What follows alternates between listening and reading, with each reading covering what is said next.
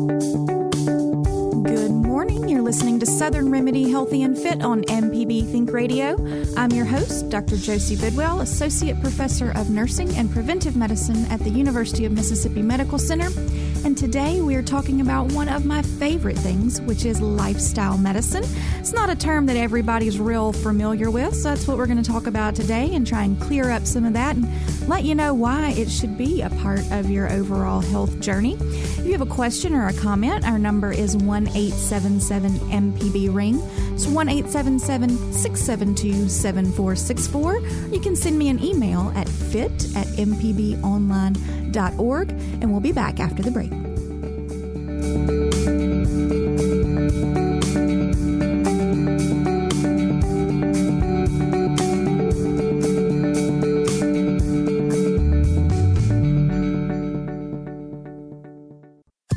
This is an MPB Think Radio podcast. To hear previous shows, visit mpbonline.org or download the MPB Public Radio app to listen on your iPhone or Android phone on demand.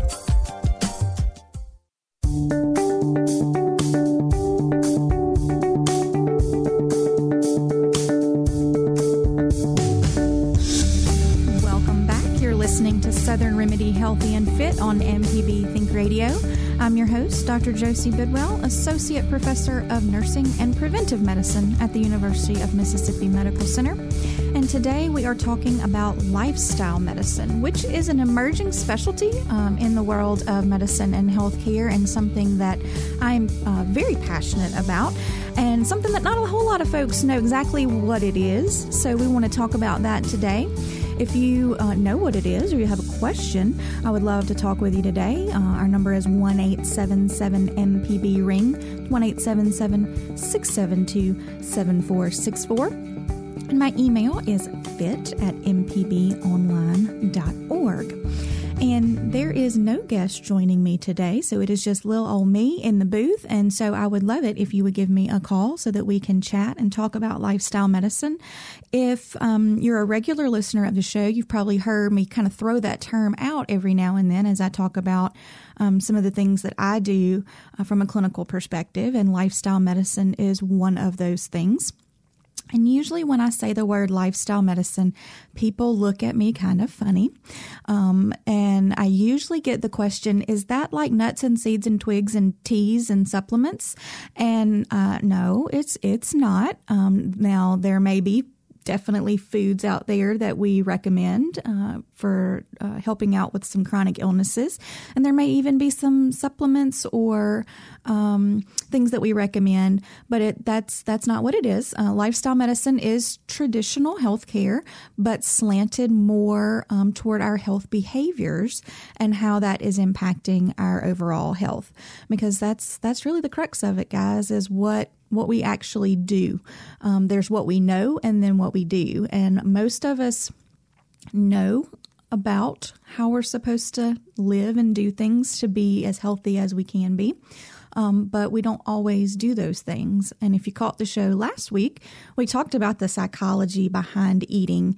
And that was really trying to get home at why we eat the things that we eat and the way that we do. If you didn't get a chance to hear that show, it is available on mpbonline.org as a podcast that you can listen to. But lifestyle medicine is more than just nutrition. So the actual purpose of lifestyle medicine, or why that is a thing now, and it's not a brand new thing. It's been around for over a decade as a focalized specialty, is the fact that about 80% of our chronic disease that we have out there, so not our acute stuff, not our runny noses and coughing and sneezing and that kind of stuff, but our chronic illnesses like heart disease and diabetes, those can be about 80% of those can be traced back to lifestyle, what we're eating, how much we're moving, the amount of stress that we're under, our sleep patterns, and all of those types of things. So while we have to address the entire person and look at if medications are an appropriate part of our treatment plan. We've also got to look at, again, those health behaviors that we're doing as human beings and how those might impact our chronic illnesses as well. So when you look at the top 5 leading causes of death in the U.S., let's look at those. So the top 5 causes are heart disease is number 1. And that's both here in the U.S. and worldwide. Number 1 cause of death, heart disease. Then we've got cancer as number 2. Chronic lower respiratory disease like COPD, chronic obstructive pulmonary disorder. That's going to be your emphysema, your chronic bronchitis type stuff. Accidents and strokes. So when you look at those top 5 causes, 4 of them have very clear ties to lifestyle. In particular, I'm talking about the heart disease, the cancer, the COPD, and the stroke. Now, you can make some arguments that injuries can also fall into some lifestyle behaviors, especially if those injuries occur under the influence of a substance or something like that. So there's definitely some link there as well, but not quite as an established link between the lifestyle and those disorders. So we know we've got to start addressing those things. And that's one of the reasons that lifestyle medicine has really started to come to the forefront and be recognized as its own specialty. So lifestyle medicine is something that I practice through the Department of Preventive Medicine at UMMC. We have a lifestyle medicine clinic, and that's all we do in that clinic is see individuals for lifestyle medicine evaluation, risk factor identification, and targeted intervention is how I like to describe it to folks. Lifestyle medicine is done differently in different areas. So some areas combine primary care with lifestyle medicine. We partner. So all of our patients in lifestyle medicine also have a healthcare provider that is their primary care provider. And the reason we do it this way is if you've been in an office visit, you know that your healthcare provider doesn't have an extremely long amount of time with you. Somewhere around 15, 20 minutes is a usual office visit appointment. And if you have multiple health problems, high blood pressure, diabetes, you might have had a stroke or a heart attack or any of those types of things, then the majority of that time is spent evaluating kind of your status with each one of those disorders and making adjustments to any medications that you may need there, ordering or reviewing lab tests or other diagnostic tests that are very, very, very important in the treatment of those disorders. But that doesn't leave a whole lot of time to then focus on the lifestyle behaviors that are impacting those types of disorders as well. So it doesn't give you a whole lot of time to talk about diet, to talk about physical activity, to talk about stress and sleep and all of the other things that are impacting these chronic disorders. So we let the primary care provider maintain ownership and management of those things from a medication standpoint and the ordering of tests and that kind of stuff. And we take the lead on the lifestyle and the behavior. So our visits focus on, just like I said, screening, risk factor identification, and targeted intervention. And so when you look at the field of lifestyle medicine, there's actually about 6 different facets that we look at, because most folks think that we just talk to you about nutrition and physical activity. And gosh, those are super important pillars of lifestyle behaviors and healthy behaviors, especially when we're treating chronic illnesses. But there is more to it. There is also stress, which I mentioned, and that includes, I expand it a little bit more than just stress management and take it into the mental health realm and look more at anxiety and depression and how those influence chronic disease.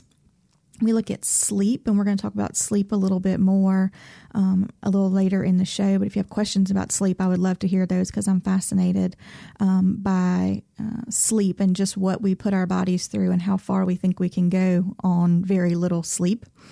We also look at relationships, and I mean from a support standpoint, because chronic illnesses can be very hard on relationships, and you need a social support network there to help you, whether you're recovering from a chronic illness or whether you are just trying to stay healthy. The social support there is going to be so very important. And then kind of the last pillar that we talk about is tobacco and substance use, because, we're going to screen and look for tobacco use as well as alcohol and any of the illicit substances as well. And then we go through each one of those areas. And I cannot emphasize more the fact that it's done in a non-judgmental manner. I know a lot of patients, when they initially come in for a lifestyle medicine evaluation, they are very anxious because they think that we are going to judge them as to what they're eating or how much they're drinking or how much they're smoking. And that's not my job. That's not anybody else's job. Our job is to meet the person where they are, because judging them, it doesn't move behavior forward. We've got to just meet you where you are. And that's what we really try and do in lifestyle medicine, is meet you where you are. Look for those risk factors, help you see the risk in those things, and then develop a plan to target those things. That the most important thing I can say about that is that it's a plan that the individual comes up with in conjunction with the healthcare provider. So not me going, all right, I need for you to eat 7 servings of fruit and vegetables and nothing fried, and you can never have cookies and cakes again, and I need for you to move 150 minutes per week. While those are all evidence-based guidelines, just telling you those things doesn't necessarily move our behavior forward, doesn't help you operationalize those guidelines. And ultimately, if I see you back in 6 weeks, 3 months, 6 months, or a year, you're probably not going to have made any of those changes, because we didn't do a real good job of helping you understand how to do that. So we'll talk more about how we goal set and why that's an important part of lifestyle medicine.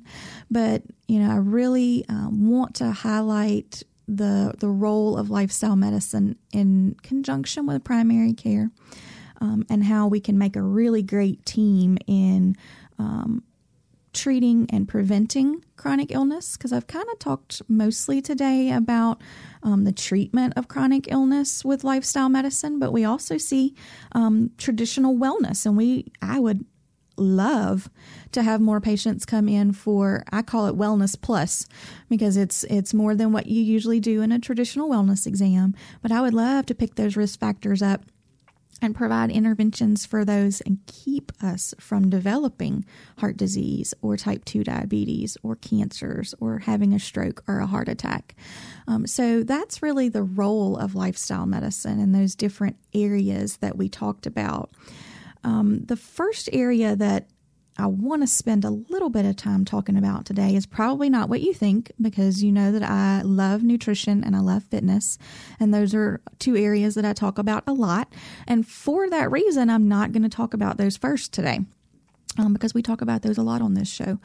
Have no fear, we will get to it, because I cannot go that long without talking about some nutrition and some fitness.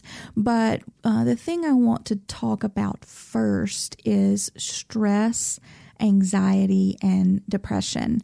And the reason I want to talk about that first is because it really lays a foundation for looking at a lot of the other health behaviors, in particular what we eat and how much we move, really can be linked back to anxiety and depression.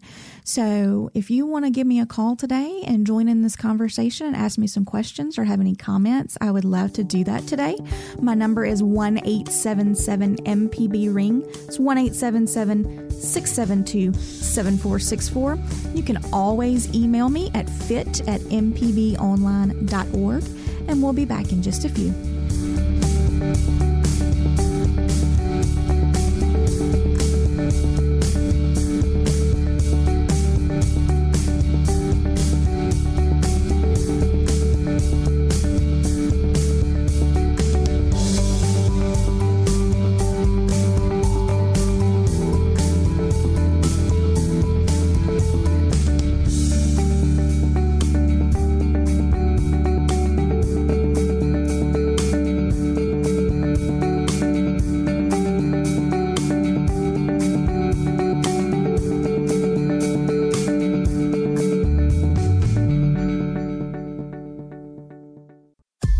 This is an MPB Think Radio podcast. To hear previous shows, visit mpbonline.org or download the MPB Public Radio app to listen on your iPhone or Android phone on demand.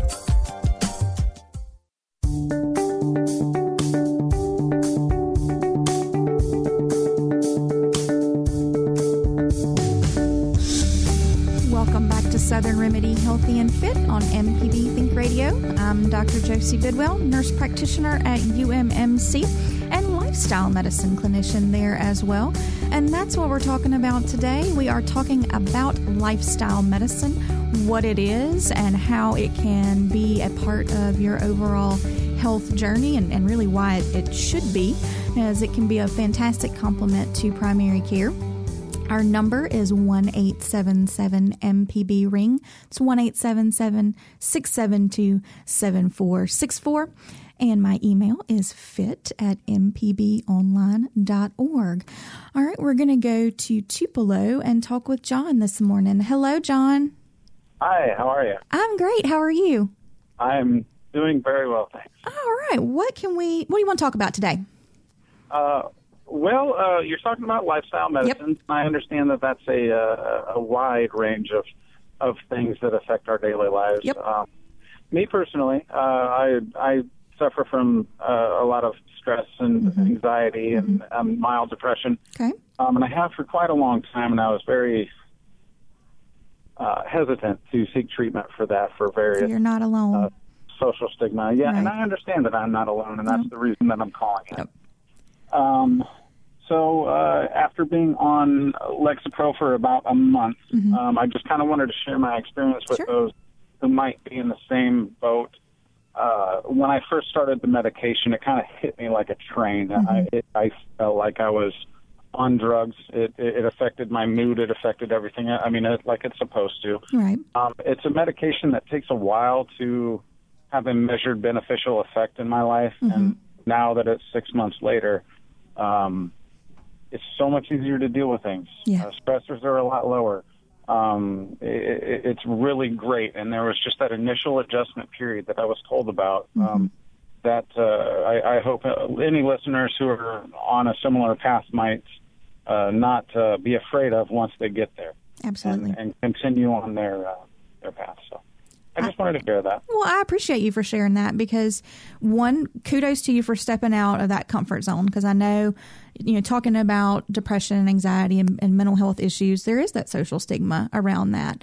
Luckily, I think we're making some headway in that. The more we talk about it, the more normal, whatever that is, it becomes. And, that you're talking about sticking with your medicine. Because that's something that we see people do, don't do a lot. They start medicine and they think maybe I'm supposed to feel better immediately. And that's not the way those medicines work. Lexapro. It was a scary adjustment period for about 2 weeks. Yeah. It was, and I questioned myself, but I just stuck with it. Yeah. So glad that I did. Yeah. Lexapro is in the class of medicines called SSRIs, which have kind of historically been used for depression, but they have a lot of good anxiety reducing properties as well.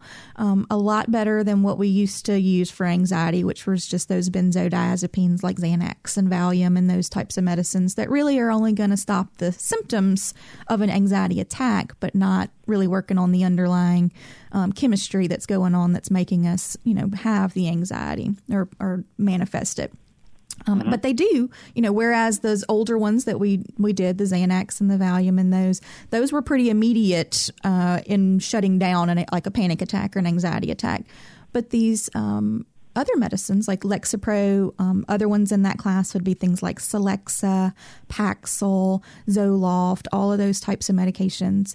They do take about 2 weeks to start to see some really good therapeutic effect from it. So you got to kind of stick with it. And so I'm glad that you did and that you're doing better because you are able to handle stressors a little bit better when they're thrown at you, when you're not stuck in the midst of trying to dig out from anxiety and depression. Yeah, and just in case anybody out there has the opportunity to have the medication but doesn't necessarily or isn't offered the counseling to go along with it, I strongly recommend reaching out to have a professional to talk to as you're transitioning into this medication. that was the most important factor that kept me on board with it, and me seeing the most benefit from this medicine. I could not agree with you more. It is a partnership between some medicine, some counseling, and I'm so glad to hear that you're doing great, and I so thank you for sharing your story with us this morning. Great. Have a good day. You too, John. All right, let's go to Nashville and talk with Dan. Oh, Nashville. How is it in Nashville today? Hey, I'm actually driving through Mississippi, but it was pretty nice yesterday. Yeah, you know, it's a hot one today. So, what you want to talk about today, Dan?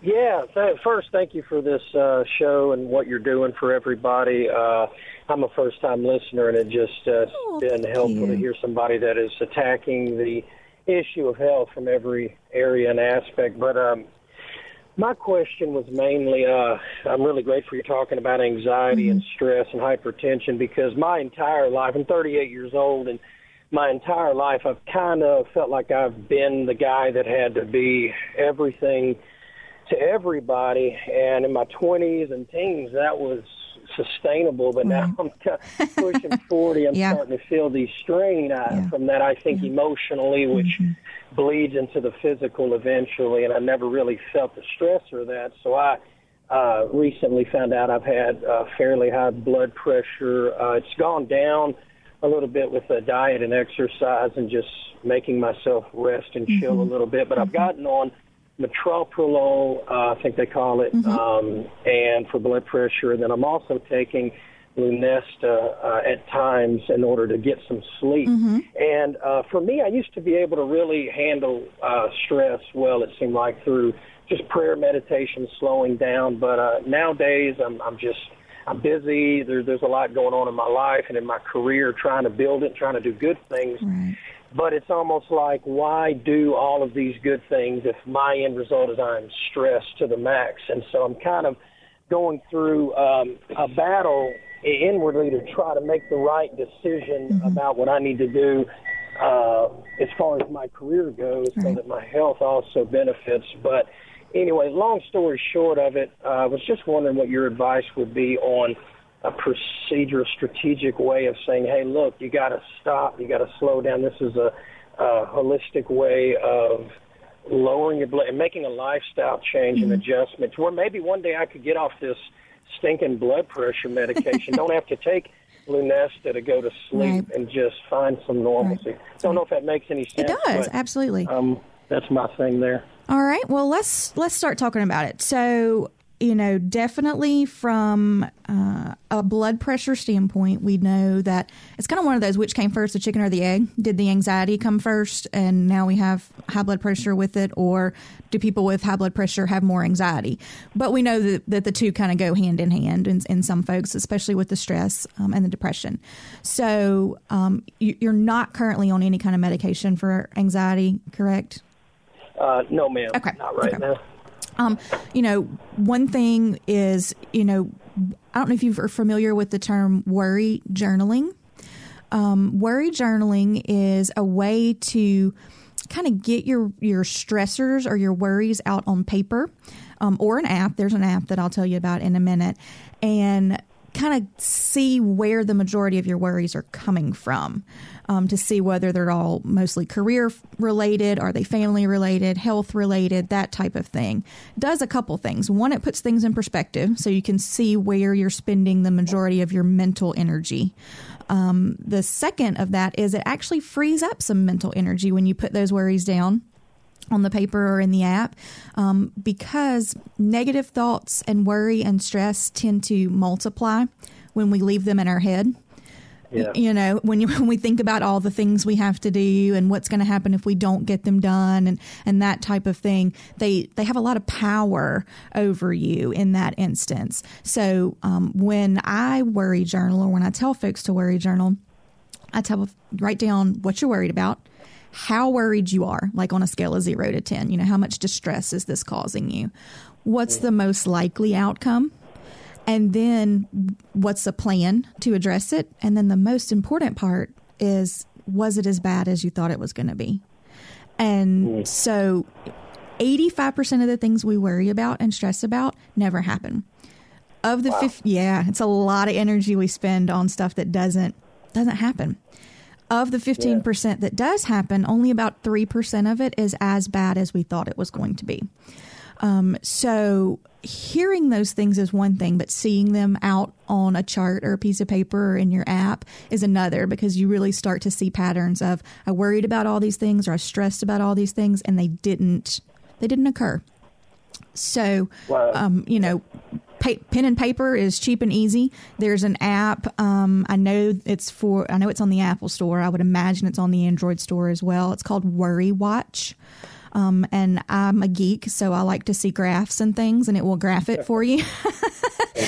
Yeah, so it'll put it, it'll show me, I spent 75% of my time worrying about work stuff and, 10% worrying about health and that kind of stuff. And so it lets you prioritize a little bit better with that. Another because you mentioned more of a holistic treatment for stress and worry, and in turn, high blood pressure, is mindfulness. So I know you mentioned praying and meditating.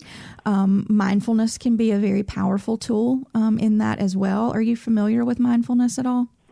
I've heard of it. I probably don't know about it in enough detail to make sense of it. Yeah, and, you don't have to know a whole lot, but there is one exercise that I like to use in mindfulness that can be very helpful for folks who are under a lot of stress or have a lot of kind of perpetual worry that they're going through. And it's called the 5 senses mindfulness exercise. And so it takes about 5 minutes or less, and it can be done anywhere. So I know sometimes meditation can be a little bit hard to do if you're out and about, and, because you need some quiet and, some alone time and that kind of thing. But the mindfulness can be done anywhere.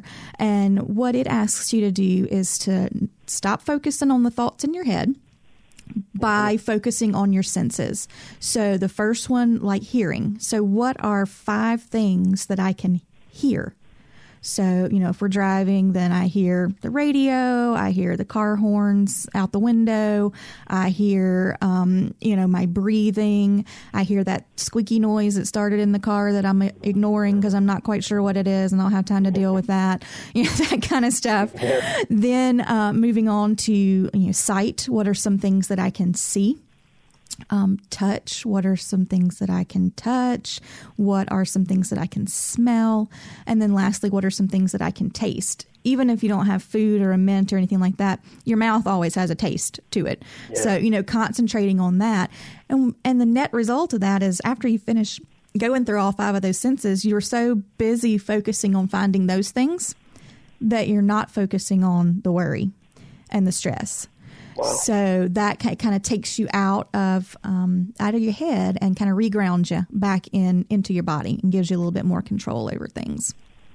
Yeah, even just talking to you about that right now, I already feel it just kind of bringing me to a little bit more of a place of ease. I think, and it's funny you said that what you worry about, 90-some-odd% of the time doesn't even happen. Yeah. And as I think through it while you said that, I was like, wow, that was what I was stressing about, some whatever it might have been, fill in the blank, and it never even happened. Mm-hmm. And so that, I think a lot of times, I know with a lot of people I talk to, I also do some counseling on the side in addiction. I used to be a meth addict and a heroin addict, and I've been sober now for 14 years by God's grace. And a lot of the people that I talk to that are in that world, their stress does typically stem from just, living inside their head and to be able to get out of that and it's like you said, looking inward. So, but anyway, I'm not going to keep going on and on. I know you got other callers, but I really appreciate that advice. That's great. Because I noticed the other day, I checked my BP. It was like 135 over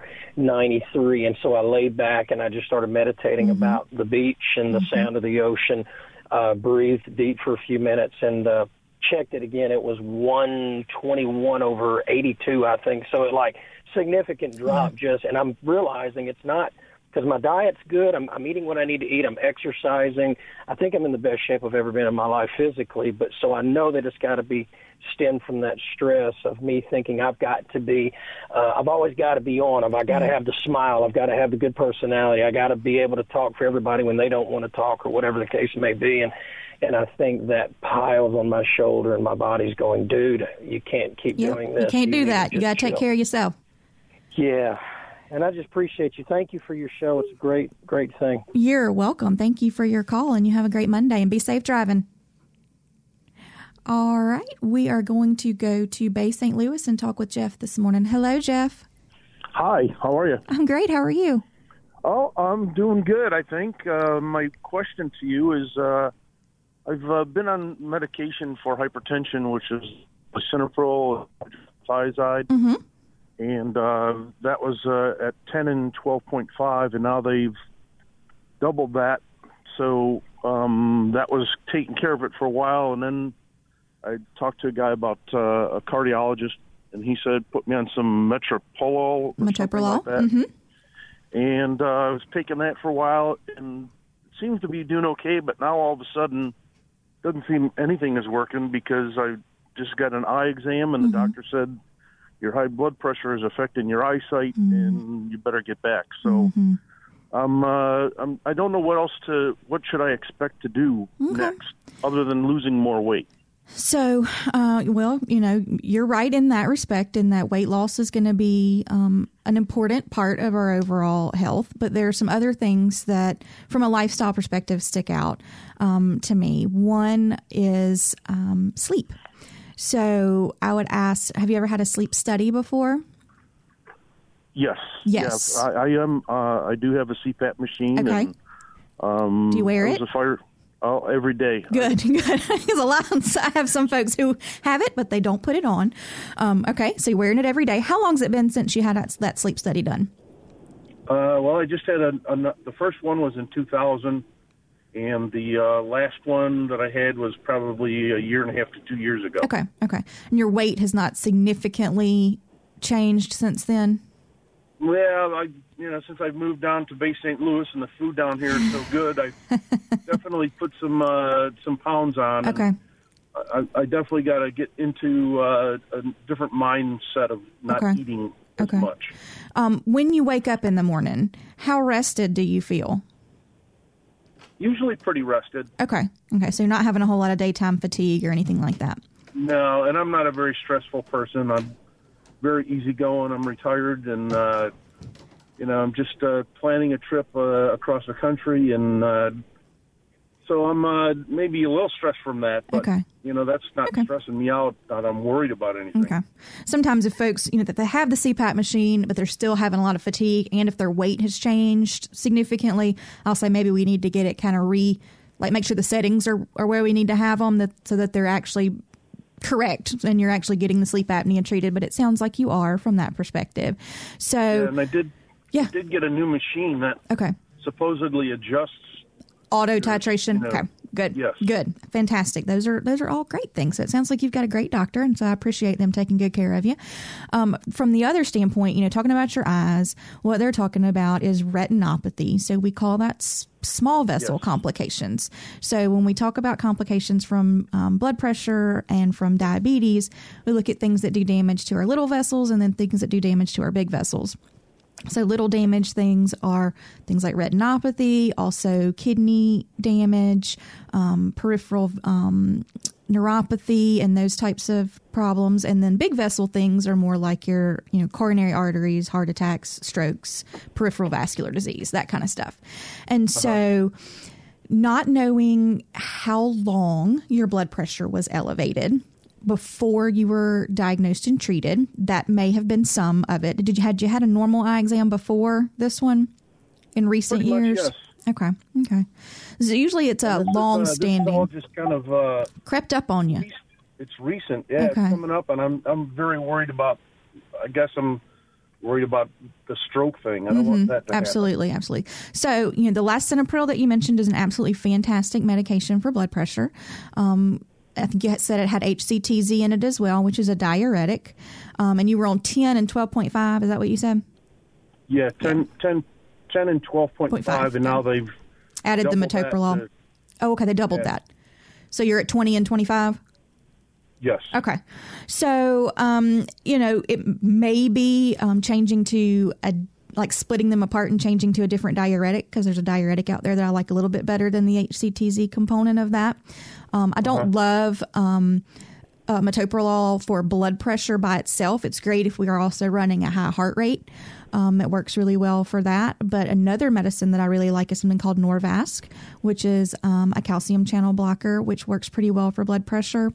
But if our blood pressure is staying up and we're starting to see some of those complications from that, then we're going to need, at least in the short term, probably to intensify that blood pressure medication and then work on the lifestyle factors that we can bring down. In particular, sodium is going to be one of the things that we've really got to work on to bringing down blood pressure. I've been taking my blood pressure every day for probably the last 6 months, and it's really gone significantly from around the 125 to 135 mark, which was pretty normal. Then it's creeping up to 140, 150, and then the last week it's been like 165 or 91. Yeah. When's the last time you saw your healthcare provider that does your blood pressure stuff? It's been a while, but I've got an appointment next Monday. Okay, so. Excellent. Because in my head, I go, I need to know what his kidneys are like now. Because we want to make sure that, when I see a blood pressure that's creeped up like that over time, we want to make sure their kidneys are working really well, because they're one part of our body that helps to regulate our blood pressure. So I think the first thing on our list is let's go to this appointment on Monday and get checked out and see what's going on from there. If everything checks out okay and we're just needing to work on ways to bring our blood pressure down, I would encourage you to check out the DASH diet, which is dietary approaches to stopping hypertension, that is clinically proven to lower blood pressure when followed. Okay.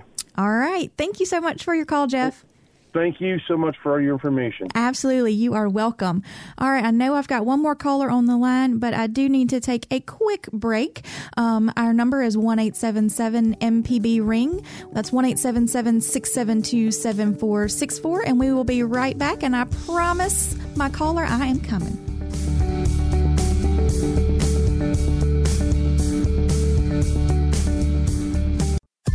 This is an MPB Think Radio podcast. To hear previous shows, visit mpbonline.org or download the MPB Public Radio app to listen on your iPhone or Android phone on demand.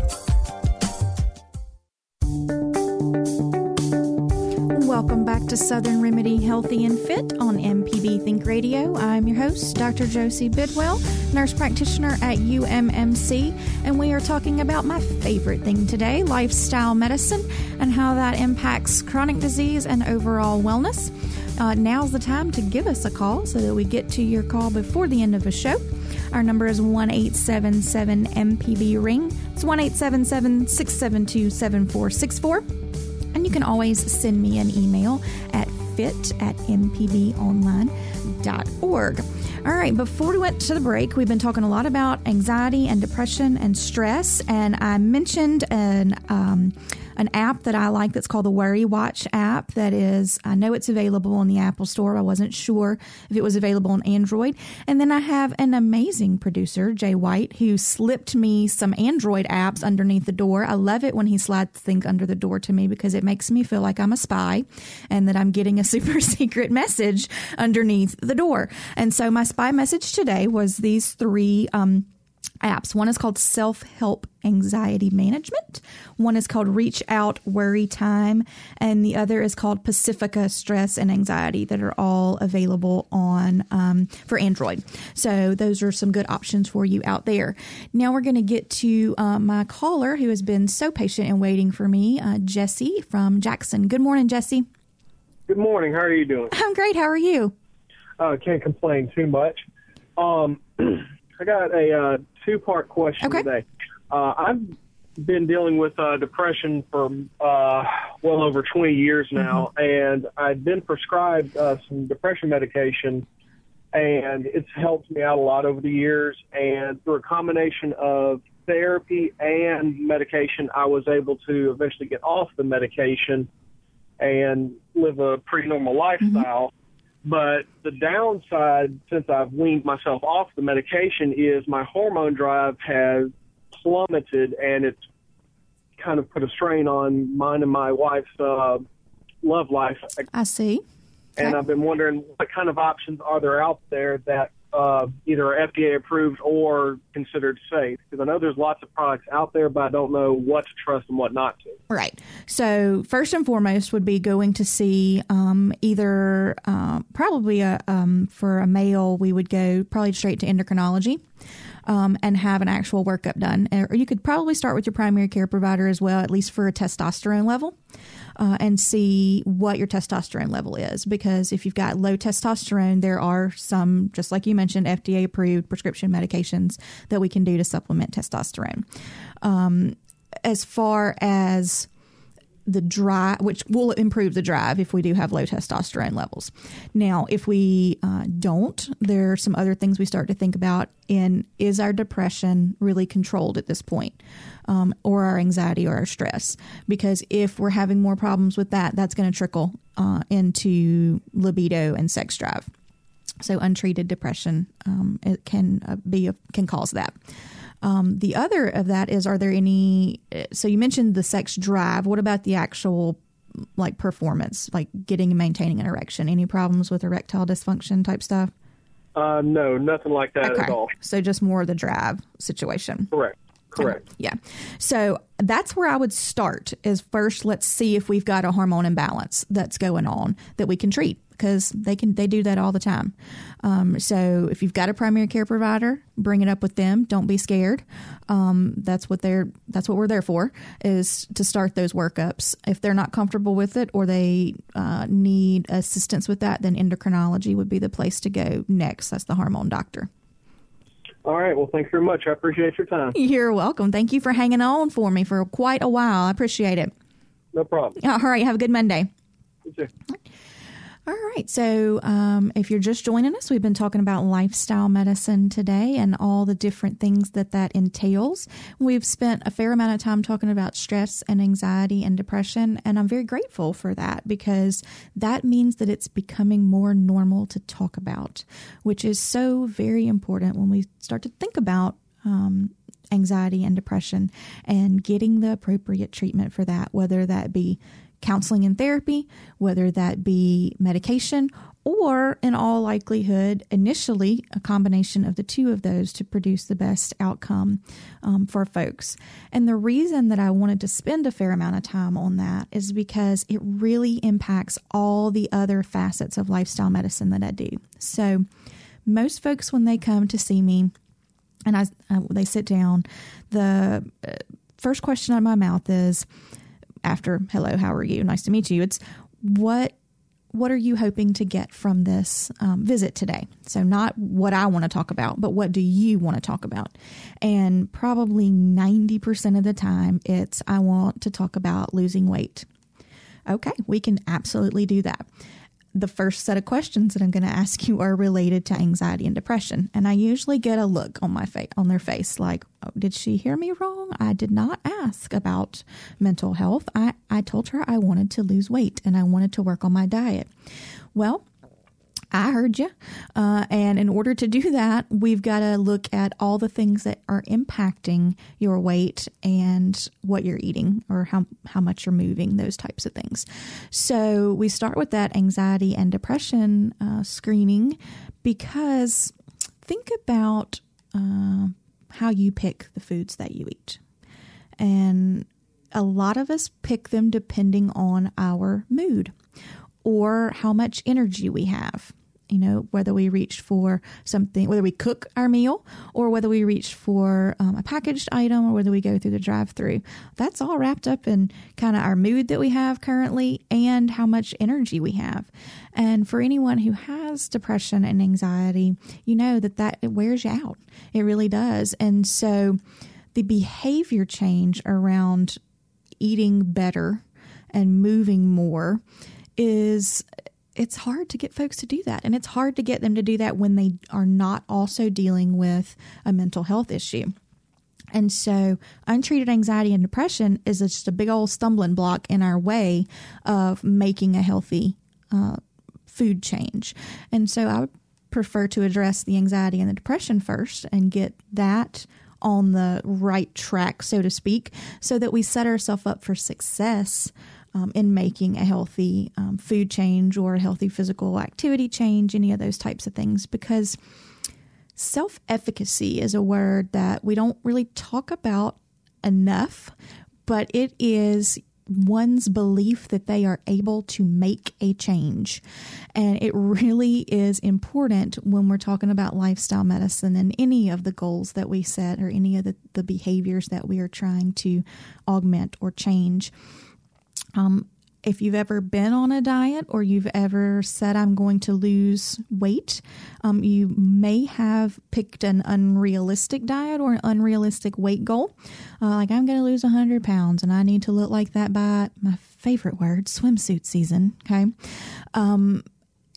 That's unrealistic, and you're not likely to meet that goal, especially if we start in December trying to get swimsuit ready with an unrealistic goal. And when we don't reach that goal, it really depresses us and puts us back. It sets us back from wanting to make a healthy behavior change because we tried and we failed. So making reasonable goals is one way to build self-efficacy or the confidence that you'll be able to do this. And so that's one of the big things that we do in lifestyle medicine. So you may come in to see me and we start working on diet, and I give you a very specific set of screening questions that I ask that look at 8 different domains of your nutrition. And then we may only focus on 2 of those in this initial visit. And that's okay, because if I can get you to make changes in those 2 domains of nutrition, at the end of the day, we're healthier. You've done something positive toward moving in a healthier direction. And now you're more motivated to come back and let's tackle another couple domains of that nutrition. It can be the same as far as exercise. So we all know the 150 minutes per week of moderate intensity exercise. But if we haven't been exercising, saying I'm going to do that, starting tomorrow is not realistic, and we're probably not going to meet those goals. And then we're going to say, well, I don't have the energy to exercise. But gosh, if we can do a 5-minute walk in the morning before it gets, mind-numbingly hot outside, and we can do that, 3 days a week, that's more activity than we had overall. And I think you'll notice as you do that you wind up with a little bit more energy and a little bit more feeling better about yourself and your ability to take that first step toward a healthy lifestyle. And so that's what it's about. We call them SMART goals, just meaning they're very measurable and they're very achievable. And so that can be as easy as increasing your amount of water, which is something we didn't get a chance to talk about today, but I'm going to take the last few minutes and talk about, because it is so very, very important to be hydrated, not just now, since it is as I said, just scorchingly hot outside. That means we need actually a little bit more water than before. But a couple of little lifestyle tips in relationship to water. We do know that people who drink at least 7 glasses of water a day actually lose about 44% more weight than folks who don't. And that's for the middle to older adult range. The results are not quite as robust in the young adult and adolescent phase, but it doesn't mean water is not as equally as important, because the behaviors and the patterns and the habits that we establish in young adulthood trickle on into middle and older adulthood times. And then also drinking 2 glasses of water before a meal. Those folks consume about 200 less calories throughout the day for a variety of reasons, whether that be it just stretches your stomach out a little bit, but it also boosts your metabolism a good bit as well, at least in the short term. For about 30 or 60 minutes after consuming that water, your metabolism is up a little bit, so you're going to burn a little bit more calories as you go throughout your day. So those are kind of my parting tips for the day related to nutrition, that we need to be drinking more water. As always, if you have a heart issue, a kidney issue, any of those types of things, you always want to speak with your healthcare provider before you increase your water content a lot. But I keep a little red Solo cup that holds 16 ounces right beside my coffee pot in the morning, and I have to drink one of those, which would be 2 glasses of water, before I allow myself my coffee. Because if I don't, then I'm just going to get on the coffee train and be there all day long. So I have had an absolutely amazing time talking with you guys about lifestyle medicine. I hope that you have learned some things today. I hope that it's sparked your maybe your curiosity related to lifestyle medicine. If you want to know more about lifestyle medicine, you can go to lifestylemedicine.org, or you can email me at fit@mpbonline.org. Our show today was produced by the awesome Jay White, and you can tune in every weekday at 11 for the full Southern Remedy lineup, where there's a different host and a different focus each day. And I will be back next Monday for Southern Remedy Healthy and Fit.